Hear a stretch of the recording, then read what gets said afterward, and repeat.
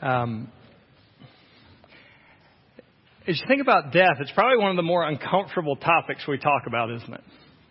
Right? There's something just in us that we like to avoid the subject. You don't bring it up in polite conversation. Like if we can avoid thinking about it, we avoid thinking about it. We spend billions of dollars a year fighting against it coming for us. And that's probably pretty right. You know, in 1 Corinthians, it talks about like the very last enemy that will die when the age closes is death itself. And it is an enemy. It is not God's design or intention that people die. Death was not part of the human experience until the fall introduced it. And so as much as we try to fight it, as much as it seems mysterious, as much as it seems unnerving and challenging, some things that we can say for sure is that we have a Savior that stands in the face of death, and death goes quiet at His voice. And when He speaks to death, life happens instead. That happens physically today in this text, but it also happens spiritually this very day all over the world. He speaks to dead men. And dead men and women and boys and girls hear His voice, and they're made alive. And that, I think, is what this text is shouting to us today. And so as we work our way to John chapter 11, the closing part here, the second half here, we've been talking throughout the book of John with this one main overarching theme. Jesus is the promised Christ and the Son of God, who offers eternal life to all who believe in Him. That's out of John 20:31. Jesus is the promised Christ and the Son of God who offers eternal life to all who believe in Him. Believe in Christ, experience eternal life. That is eternal life today, where you live in this huge, widened realm where God is real, and there's this whole spiritual world that is bigger than just the physical and material world you live in. And there's this bigger life than just this little physical life that people live. That's what this book is John's pleading with you to see Jesus, pleading with you to believe that He is the Christ, pleading with you to believe that there's eternal life through faith in His name. And that's why this book is here. He is pleading with you to hear His voice as a dead person and to let His voice make you alive. And that's my plea for you today as well. We're now transitioning into the last major section of the book. So we've gone through His public ministry where signs led to faith. We've gone through His public ministry where signs led to increasing hostility, increasing persecution, increasing opposition.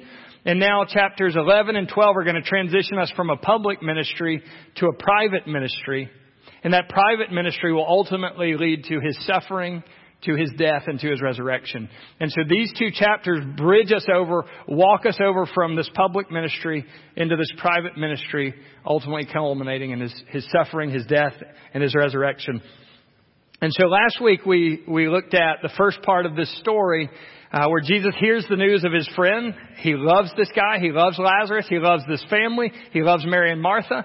And he hears that Lazarus has gotten sick, and pretty severely sick, obviously, from the reports. And he tells us, don't worry, right, that this doesn't lead to death, but it is for the glory of God, that the Son of God may be glorified. And so what we see is that whatever is about to happen to put Jesus on display for people. Whatever is going to happen throughout the rest of chapter 11 from that early verse, whatever is going to happen is going to be, look at Jesus and see how great He is. Look at God and see how glorious He is. Look at God and see how perfect He is. Something is going to put God on display. Now, we know the rest of the story, a lot of us. And so we know what that's going to be. But the point of what this story is not that we get really excited about the sign. The sign's wonderful. The point of this story is that we get really excited about Jesus. And that we see something about Him that's greater and more perfect and more worthy and more beautiful than what we've seen up to this point. That's the point of what's going on in chapter 11. And so this illness is for the glory of God. Whatever is going to happen here is for the glory of God. And then whatever is going to happen happens as an expression of Jesus' love for this family and Jesus' love for His disciples. It says He loved them, and so He waited. Earlier in the text, He waited until after Lazarus had died. The glory of God, the love of Jesus sometimes results in suffering. Sometimes results in letting suffering continue. But the last piece that we talked about last week was this. They don't know the end of the story yet because Jesus hasn't come on the scene yet. So for the glory of God, as an expression of the love of Jesus, suffering happens, but there's an end of the story that makes everything make sense. That frames out the story of your life, that frames out the story of Lazarus' life, that frames out the story of Mary and Martha's life. There's an end of the story.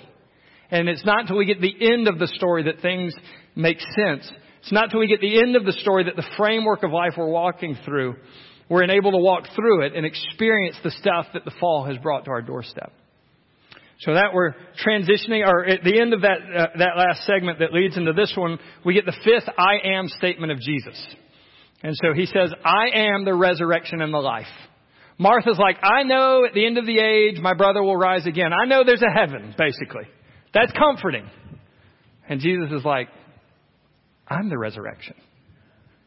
I'm the life. I'm the future hope. That final resurrection is me. And if you know me, you experience resurrection. If you know me, you live in resurrection. If you know me, life happens. If you know me, the present reality of abundant life happens. And Martha, do you believe it? And Martha says, yes, Lord, I believe that you are the Christ. Sound familiar from John 20:31? You are the Christ. You are the Son of God who is coming into the world. Martha leaves the last encounter with the eternal life that John has been promising to those who believe. Which leads us to the text today. And so in 28 through 57, it talks about when Martha said this, or when she said this, she went back home to Mary. And she told Mary privately, the teacher is here and he's calling for you. And so Mary gets up and she runs quickly out to see Jesus. And Jesus was still outside of the village where he had met with Martha.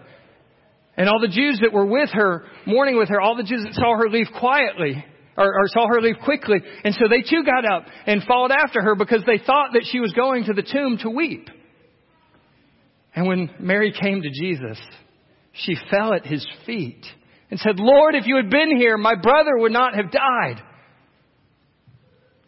And when Jesus saw her weeping, and he saw the crowds with her weeping, he was deeply troubled in his spirit.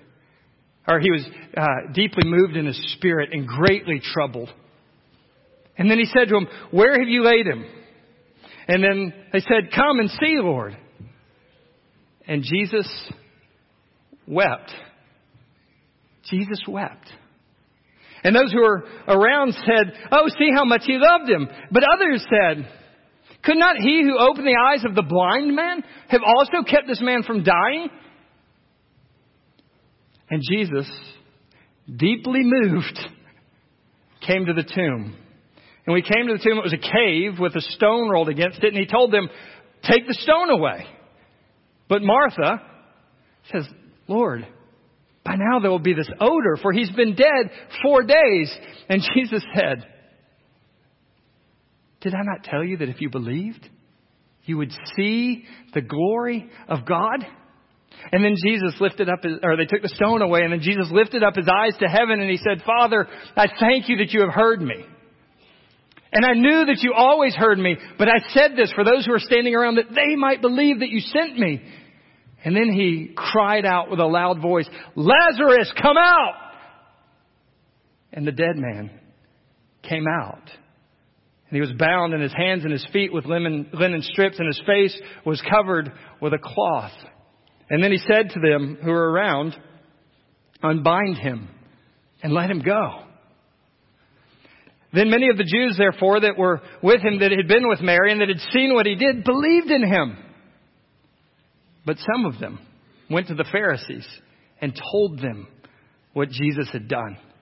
And so the chief priests and the Pharisees gathered the council together and they said, what are we going to do? This man performs many signs. And if we let him continue like this, everyone will believe in him. And then the Romans will come and they'll take away our place and our nation. And Caiaphas stood up and said, you know nothing. Is it not better for one man to die for the nation than the whole nation perish? Now Caiaphas didn't say this of his own accord, But being high priest that year, he prophesied that Jesus would die for the nation, and not for the nation alone, but to gather into one the children of God who have been scattered abroad. And so from that time forward, they had a plan to put Jesus to death. And so Jesus no longer walked openly among them. And I would just point out the last section of text, the Passover of Jesus was at hand, and many went up to purify themselves. And then they had this big clamor. What do you think? That he'll not come to the feast at all? Let's pray. So, Father, we bow our hearts before the one who speaks to death, and death retreats and life comes back. We speak to the one that is calling to the hearts of dead men to come alive. We pray to the one who has power over death. And we pray that you would bring life. I pray for those who are yours, who belong to you, who've heard your voice, who follow you, God. I pray for those who are discouraged, and God, for those whose life is fading and they're disheartened and discouraged and weak. God, I pray that they would hear the voice of the Son of God, and life and joy and hope would fill up their souls again. God, I pray for the ones who think this world offers something better, and we're living for something this world offers. God, and we're chasing after just some American dream, or they're chasing after wealth or status. God, I pray that they would hear the voice of your Son, and they'd hear him say that life only comes in the name of Jesus. And Father, that they would awaken to that. And Father, they would run from sin, and they'd run from lust, and they'd run from vain pursuits, and they'd run to Jesus because they hear his voice. And I pray for those, Father, that are here today that don't know Jesus. And it will never be how good my words are. It will never be how eloquent I could be. It will never be anything I can do, God. But I pray they would hear the voice of Jesus. And I pray they would come alive today. I pray they'd come alive today through faith in your name. God, would you do more than our feeble human words and efforts could ever do? Would you do that, Father, we pray. In Jesus' name, amen. And so as we walk back through the story, Martha has just finished up her encounter with Jesus. And it's very intentional what John does. John puts the encounter with Martha side by side with the encounter with Mary, and he's intentionally contrasting the two encounters. And so with Martha's encounter, it is marked by it's an individual experience between Jesus and Martha, or maybe the disciples around, but it's a one-on-one with Jesus and Martha. The encounter with Martha is filled with words, right? It's an interaction. It's a dialogue back and forth between Jesus and Martha, where Jesus is drawing Martha bit by bit to come to this moment of faith, to come to a moment where she sees Jesus, and her faith personalizes in him as Messiah and personalizes in him as the Son of God. And she walks away with a personal faith that is, according to the standard of John, a saving faith. That's Martha's encounter. Mary's encounter is very different. Mary's encounter is a group encounter. Mary's encounter is not marked by words, it's marked by weeping. And so the main theme of what happens throughout this text is not the dialogue between Jesus and the people. In fact, that almost is non-existent. There's a little bit of chatter around, but the main hallmark of the interactions between Jesus and Mary and Jesus and the crowd is weeping. And so I think it's very intentional that he's trying to show this contrast, and that's it's going to lead to a statement that he makes that's a little bit hard to understand, where it talks about he was deeply moved. We'll get there in a second, but that doesn't mean he was sad. That means he was angry. And so ultimately, whatever happens in this encounter between Mary and Jesus and this crowd of people and Jesus provokes Jesus to anger. And so we're meant to see a big contrast between Martha, who is dialoguing with Jesus, coming to personal faith, and Mary and this crowd, and whatever is happening and they're weeping, that ultimately ends in provoking Jesus, frustrating Jesus by where things are. So let's walk through it. It said when she had said this, or when Martha had said this, she goes back to Mary. And her hope, I think, is that I want to give Mary a private encounter with Jesus too. Because once Jesus gets into town, there's a lot of clamor, a lot of commotions. There's always a crowd around. And so her hope, I think, is to take her sister and carve out this little private moment with Jesus that she got. And she wants to bring Mary to Jesus. She wants Mary to encounter Jesus the way she encountered Jesus. She wants Mary to experience the same comfort and the same hope and the same faith that she's experienced in Jesus. But when Mary jumps up and runs out, and it seems that these are more Mary's friends than Martha's, just from the way it kind of reads out. But either way, when Mary jumps up and leaves, the crowd goes with her. Now, that's not a negative thing. Like, these people are here to mourn with Mary, to mourn with Martha. These people are here to cry with her. And we talked about this a little last week.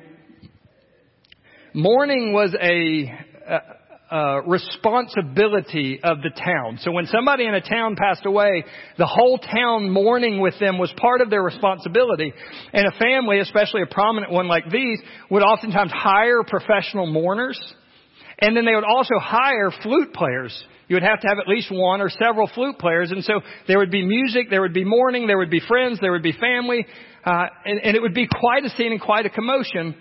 And it was honoring each other. Like, it was a responsibility to honor each other in this last moment, this experience of grief in a family.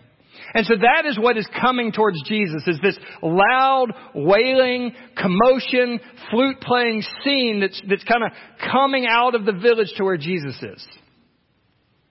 And when Mary gets to Jesus, she gets there first.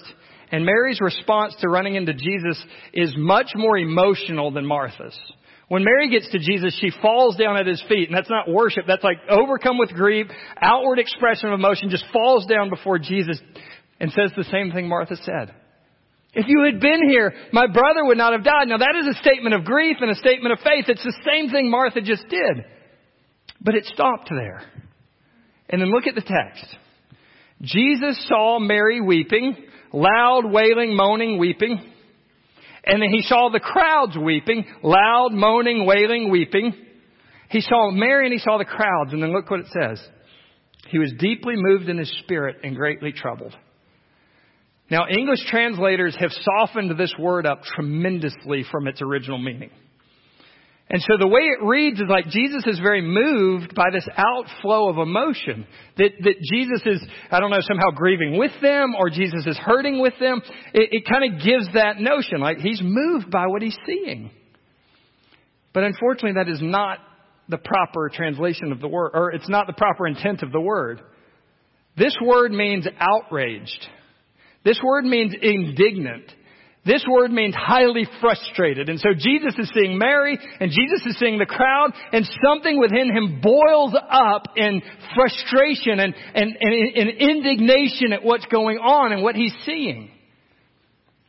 And you're kind of thinking, wait, at a funeral, you don't really expect Jesus to be getting mad at people for grieving. So what's happening? I'm going to give you my best interpretation, and then you can wrestle with it from there. So here's what I think is happening as I study it. So what he's looking at is Jesus is walking towards a tomb, which is the most visible, the most prominent sign of the fall. Jesus is walking to the number one effect, the number one, like, way back when the fall was promised, like, in the day you eat of it, you will die. Death is a result of the fall. Death is the number one destructive emblem that the fall is real. And Jesus is walking towards this emblem that says the fall is real. And so one of the things I think that provokes him is that he is coming face to face with the fall, face to face with human sin, face to face with human sickness and suffering. And he is outraged at the experience of the fall that was not meant for people to experience. Now, yes, God knew the fall was going to happen. Yes, that's not getting into but I think he is confronting the fall, and he is outraged at the fall and its effects. He's on earth to undo that. He's going to die to destroy that. And so I think that's part of it. Part of it is he's looking at the fall, death, sickness, and sin in the face, and he is outraged by that. Second piece of it that I think ties together. He's looking at human unbelief. See, they're not just grieving. Now, grieving is a very appropriate response for this moment. Grieving with tears happens all the way through the Psalms. Grieving with tears happens through the Gospels at different places. There is nothing wrong with human grief and human tears. I think Jesus is seeing something more than that. I think what Jesus is looking at is he's seeing a grief that has no hope underneath it. He's seeing grieving that is wailing and moaning and hopeless. He has walked on the scene and nobody is recognizing that the hope giver is standing in front of them. Nobody is recognizing that the one who will ultimately defeat death is in front of them. Nobody is realizing what he has said all the way through the book of John. I am life. The dead will hear my voice and live. That if you know me, you know life. And life has been the theme of his life up to this point. And now Jesus is here and they're weeping as if there's no hope. And so he's staring at the fall, and then he's staring at people, and he's seeing unbelief and hopelessness and death and death and sin and sickness in front of him. And he is boiling over it. He's troubled. He's agitated by what he sees. And then he's like, show me where the tomb is. And he knows what he's going to do. Show me where the tomb is. And they begin walking, and then it says Jesus wept.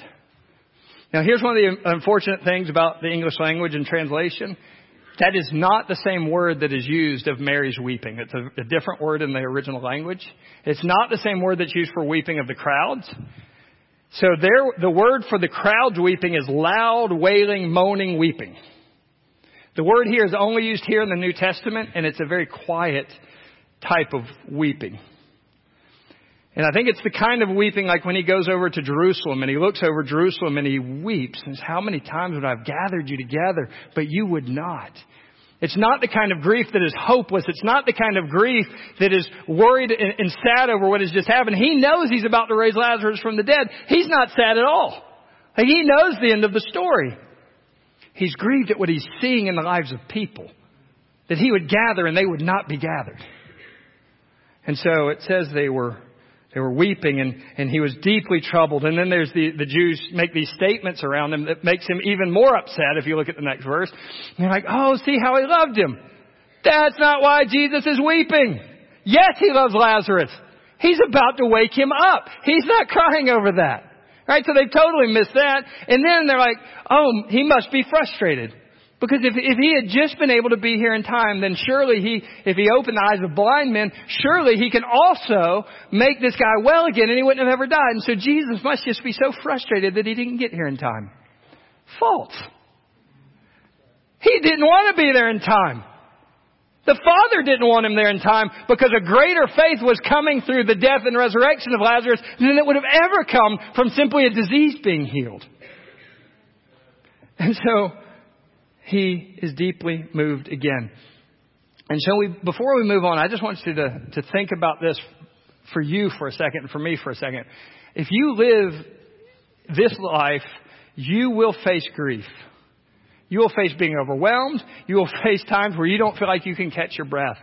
Is it wrong to grieve? No. Is it wrong to weep? No. The Psalm says, when my heart is overwhelmed within me, lead me to the rock that is higher than myself. Right? When I'm overwhelmed and sinking, just show me Jesus. Show me a rock that I can cling on to that's better. Right? And David talks about tears have been my food day and night. So no, grief is part of the fall. What you must war against with all your might is a grief that doesn't have hope underneath it. A grief that doesn't walk through grief with Jesus. Process grief with Jesus. Feel the experience of the fall with Jesus. Feel the experience of the fall without the hope of Jesus underneath it. That's what you have to war against as a believer. And then he moves on from there. And just as Martha and Mary's story were meant to be compared and contrasted, Lazarus and Jesus' story, I think, are meant to be compared and contrasted as well. So what we see is we have Lazarus is physically dead. He's laid in a tomb, which is a cave with a stone over it, all of which will very much resemble Jesus' burial in just a few chapters from now. And then when Jesus calls Lazarus out of the tomb, he comes with linen strips wrapped around him and a cloth over his face. Same words that are going to be used at Jesus' death later on. But it's also meant to be contrasted. Because we know that ultimately Lazarus' resurrection is a temporary stay of execution. One day he will die for a final time physically. And one day he will be laid in a tomb for a final time physically until Jesus' voice wakes him up at the end of the age. He'll die again. And so he walks out bound hand and foot. He walks out kind of hobbling out with his hands and feet bound with linen and a cloth over his face. But later, and they have to take the stone away physically.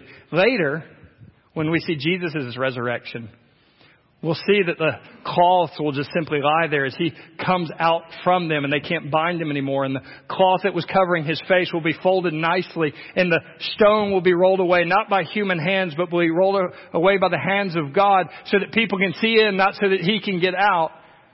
And he won't be bound by any strips, right? And so what we're seeing is this first resurrection of Lazarus is pointing us to a hope in this better resurrection of Jesus that ultimately points to a hope that a better resurrection will come for you and come for me who belong to Jesus. I think that's what the story is about. When we see signs in John, we're not talking about miracles. When we see signs, we're talking about a miracle that shouts a message. What's the message of what's going on here? That the physically dead will hear the shout of the Son of God and they will come out of their tomb. That's Lazarus. John 5:25. The spiritually dead will hear the voice of the Son of God and they will come out and live. And ultimately at the end of the age, all of the dead in Christ will hear the voice of the Son of God and they will come out and they will live. Have you heard the voice of the Son of God? Have you come out of your tomb? Do you now live? That's a much different question than whether you go to church or not. That is a much different question on whether you give money to church or not. That's a much different question on how much Sunday school experience you have. That's a much different question on how many Bible studies you've been to, what positions you've held in church. Maybe you've taught classes. That's so much different a question. Have you heard the voice of Jesus calling you from death to life? Because I think that's the message behind the calling of Lazarus back to death. Physical death to physical life, calling spiritual death to spiritual life. And I think there's one more meaning to this sign, this better message of this sign. It is the guarantee of the promised resurrection that you'll experience one day. And so we have Lazarus, physically dead, raised back to life. We have Jesus who will physically die and physically be raised back to life by the glory of God the Father. And those are just down payments. It's called the first fruits of those who come to life. It's the down payment that guarantees one day you will rise again too. And that those you love will rise again too. That everyone in Jesus will rise again too. And when Paul talks about comforting people, he says, comfort people with these words. Don't grieve in hopeless ways because of these words. Right? That the dead in Christ will rise first, and we who are alive will be caught up with Him in the air, and there will be with the Lord always. Comfort people with these words. That's what this is shouting to us. And so they say, unbind him, let him go. The resurrection has been completed. And what have we just seen? What have we just seen happen? What Jesus says to Martha. Did I not tell you that if you believed, you would see the glory of God? You are going to see the perfections of God on display. So when we talk about glory, what we're talking about is seeing the perfections of God. When we talk about glory, we're talking about seeing, encountering, experiencing the greatness and the worth and the perfections and the majesty of God. That's what we're talking about. And so what did he say to Martha? You're going to see the glory of God if you believe. You are about to come face to face with the majesty of Jesus. You're about to come face to face with the perfections of a God who didn't intend death, and He's going to undo death and make it life one day. You're about to come face to face with the power of God who can simply, by His words, make people live again. You're going to see the glory of God. And then one last step, because there's always a response to Jesus. There is not an encounter of Jesus in the book of John that doesn't provoke a response from people. Response one, many of the people that saw a dead man walk out of a grave believed. They believed. That's the response we desire for you. That's the response we plead with you to have. We plead with you not to be this next group. We plead with you to hear the voice of Jesus in the gospel, that Jesus died for your sins and that He was buried. And that by the glory of God the Father, He rose again from the dead to offer you life. He has sent His Holy Spirit into the world to convict you of sin and righteousness and judgment to come. And so if you'll hear the voice of conviction, if you'll hear the voice that your sin will separate you from forever from a holy God, if you'll hear the voice of the Spirit showing your lostness, showing you your separation, showing you your death, and if you will listen and if you'll see Him point to the glory of Jesus, the one who died and rose again, if you'll put all your faith in Him, He'll save you. Right? We want you to believe. We want you to believe this word. Not Chris's word. Not some church council's word from years ago. The words of Jesus himself calling you to life. That's what we want for you. But some of them wouldn't have it, and so they went and they told the Pharisees. Snitches. Right? What in the world? And that's what they're meaning to do. It's the same words used in John chapter 5 where he goes and tells on Jesus. They're going to tell on Jesus with the Pharisees. And it lights them into this massive frenzy. And they get with the chief priests and they call the council together, which is the 70 leaders of the nation of Israel. And they basically would be the theologians, they would be the religious leaders, they'd be the political leaders. They are basically entrusted by Rome to say, you take care of the inner workings of the Jewish nation and don't let it spill out or we will come and take care of it. And so they give the Jewish nation a body of rulers, these 70 people, and it's their job to take care of the Jewish nation. Religiously, politically, in all these ways. And so they gather together and they're like, what are we going to do? He does many signs. I have a hint for them. He does many signs. What should we do? Believe in him. But the narrative that they have spun about Jesus does not allow them to believe in Jesus. Jesus is to be hated. Jesus is to be rejected. Jesus is bad. Jesus is evil. And so their whole wiring does not allow the possibility that Jesus is the Christ, the Son of God. Their whole wiring spiritually and the narrative of their soul does not allow a room for him to be the Messiah. And so instead he must be silenced, because if he's not, everyone's going to believe in him. And man, if that happens, we're going to lose our place. Now you see the problem. What's going to happen if Jesus becomes prominent? We won't be number one anymore. The Romans will ensure that we lose our status and we lose our position and we lose our influence and we lose our rule over the nation, and we won't get to be bigwigs anymore in the nation of Israel. Oh, in the nation, I'm sure they'll be hurt too. And that's their biggest concern. If everybody follows Jesus, there'll be a political price to pay that'll cost us and the nation. And then Caiaphas, who is a high priest that year, you know, God used a donkey to speak from, right? Everybody know that? He spoke through a donkey, literally. Okay, so it's not going to be shocking when it's like Caiaphas was a high priest that year. And look at his statement. It is better for one man to die for the nation, in the place of the nation. It is better for his death to take the place of their death. And he did not say that of his own accord. Nor did he know he was being the mouthpiece of God himself by saying Jesus will die for people. But he was. He prophesied. Jesus will die for the nation. Jesus will die for you. Jesus' death took the place of your death. Jesus' death sentence was your death sentence. Jesus' cross was your cross. And Caiaphas had no clue that he was preaching the gospel. But he was preaching the gospel. That Jesus would die for people. And he wouldn't just die for the nation. He would die to gather the children of God who have been scattered everywhere into one family. Children. Under one Father. The adopted fatherhood of God by which the Spirit planted in us cries out, Abba, Father. He'll gather into one the children of God. He'll gather you. You're nowhere near from Jerusalem. You're nowhere near the group of people that the Messiah came for. But you're part of the gathered children of God who have been scattered abroad. And He'll adopt you into His family through the work of Jesus. And He will make you a son and a daughter by the work of Jesus.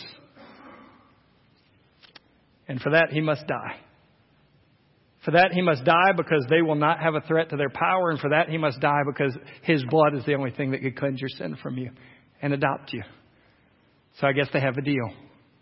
And for that reason, Jesus goes underground for a period of time. And then the final Passover is being introduced here. And the final Passover will be the scene for the rest of the book. Because of what that final Passover is going to lead into with His death and suffering. And lead into and ultimately end with in His resurrection.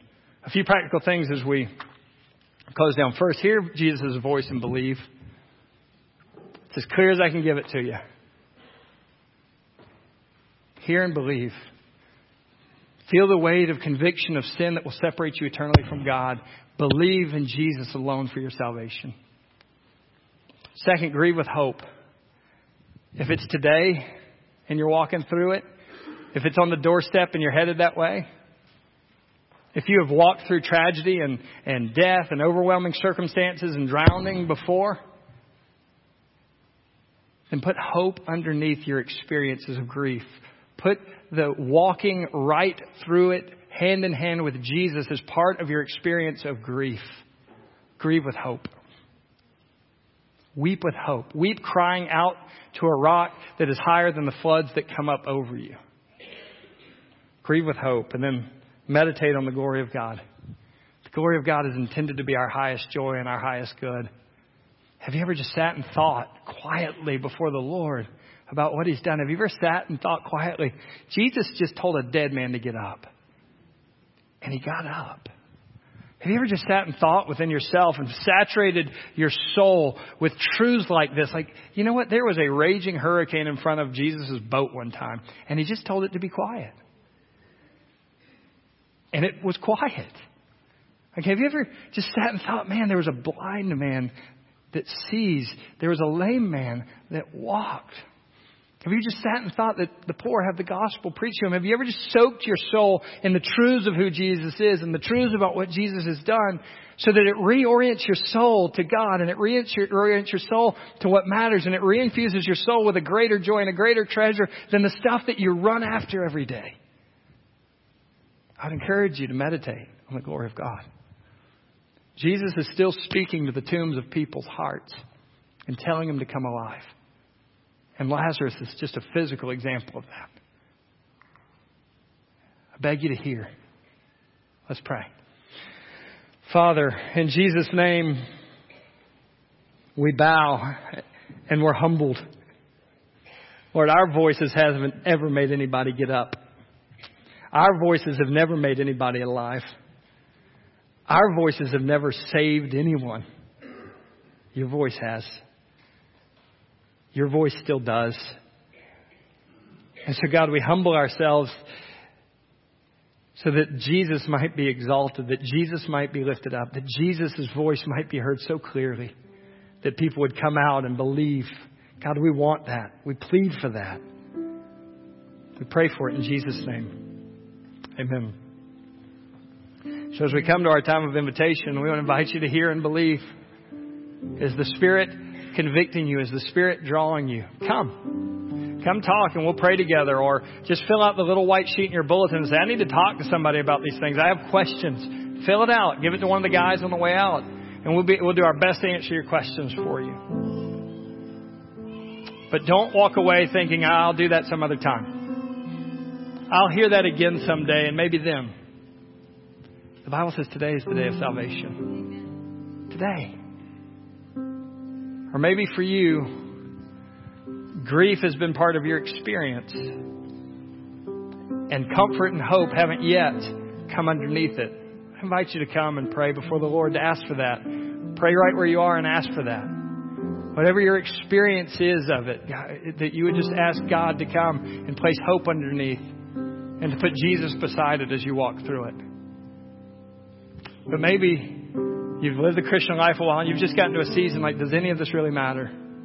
Does God still work? It's been so long since I've seen Him work. It's been so long since I've seen Him really do something. Does all this praying and all this working and all this church, does it work? Does it matter? Is God really up to something? And you want to come and just ask for fresh hope. You just want to come fill your soul again with reminders that Jesus' voice is a powerful voice. And it's still speaking and it's still working. You can do that here. You can do that right where you are. We're going to stand now and we're going to sing and invite you to respond however it is the Lord is leading you during this time.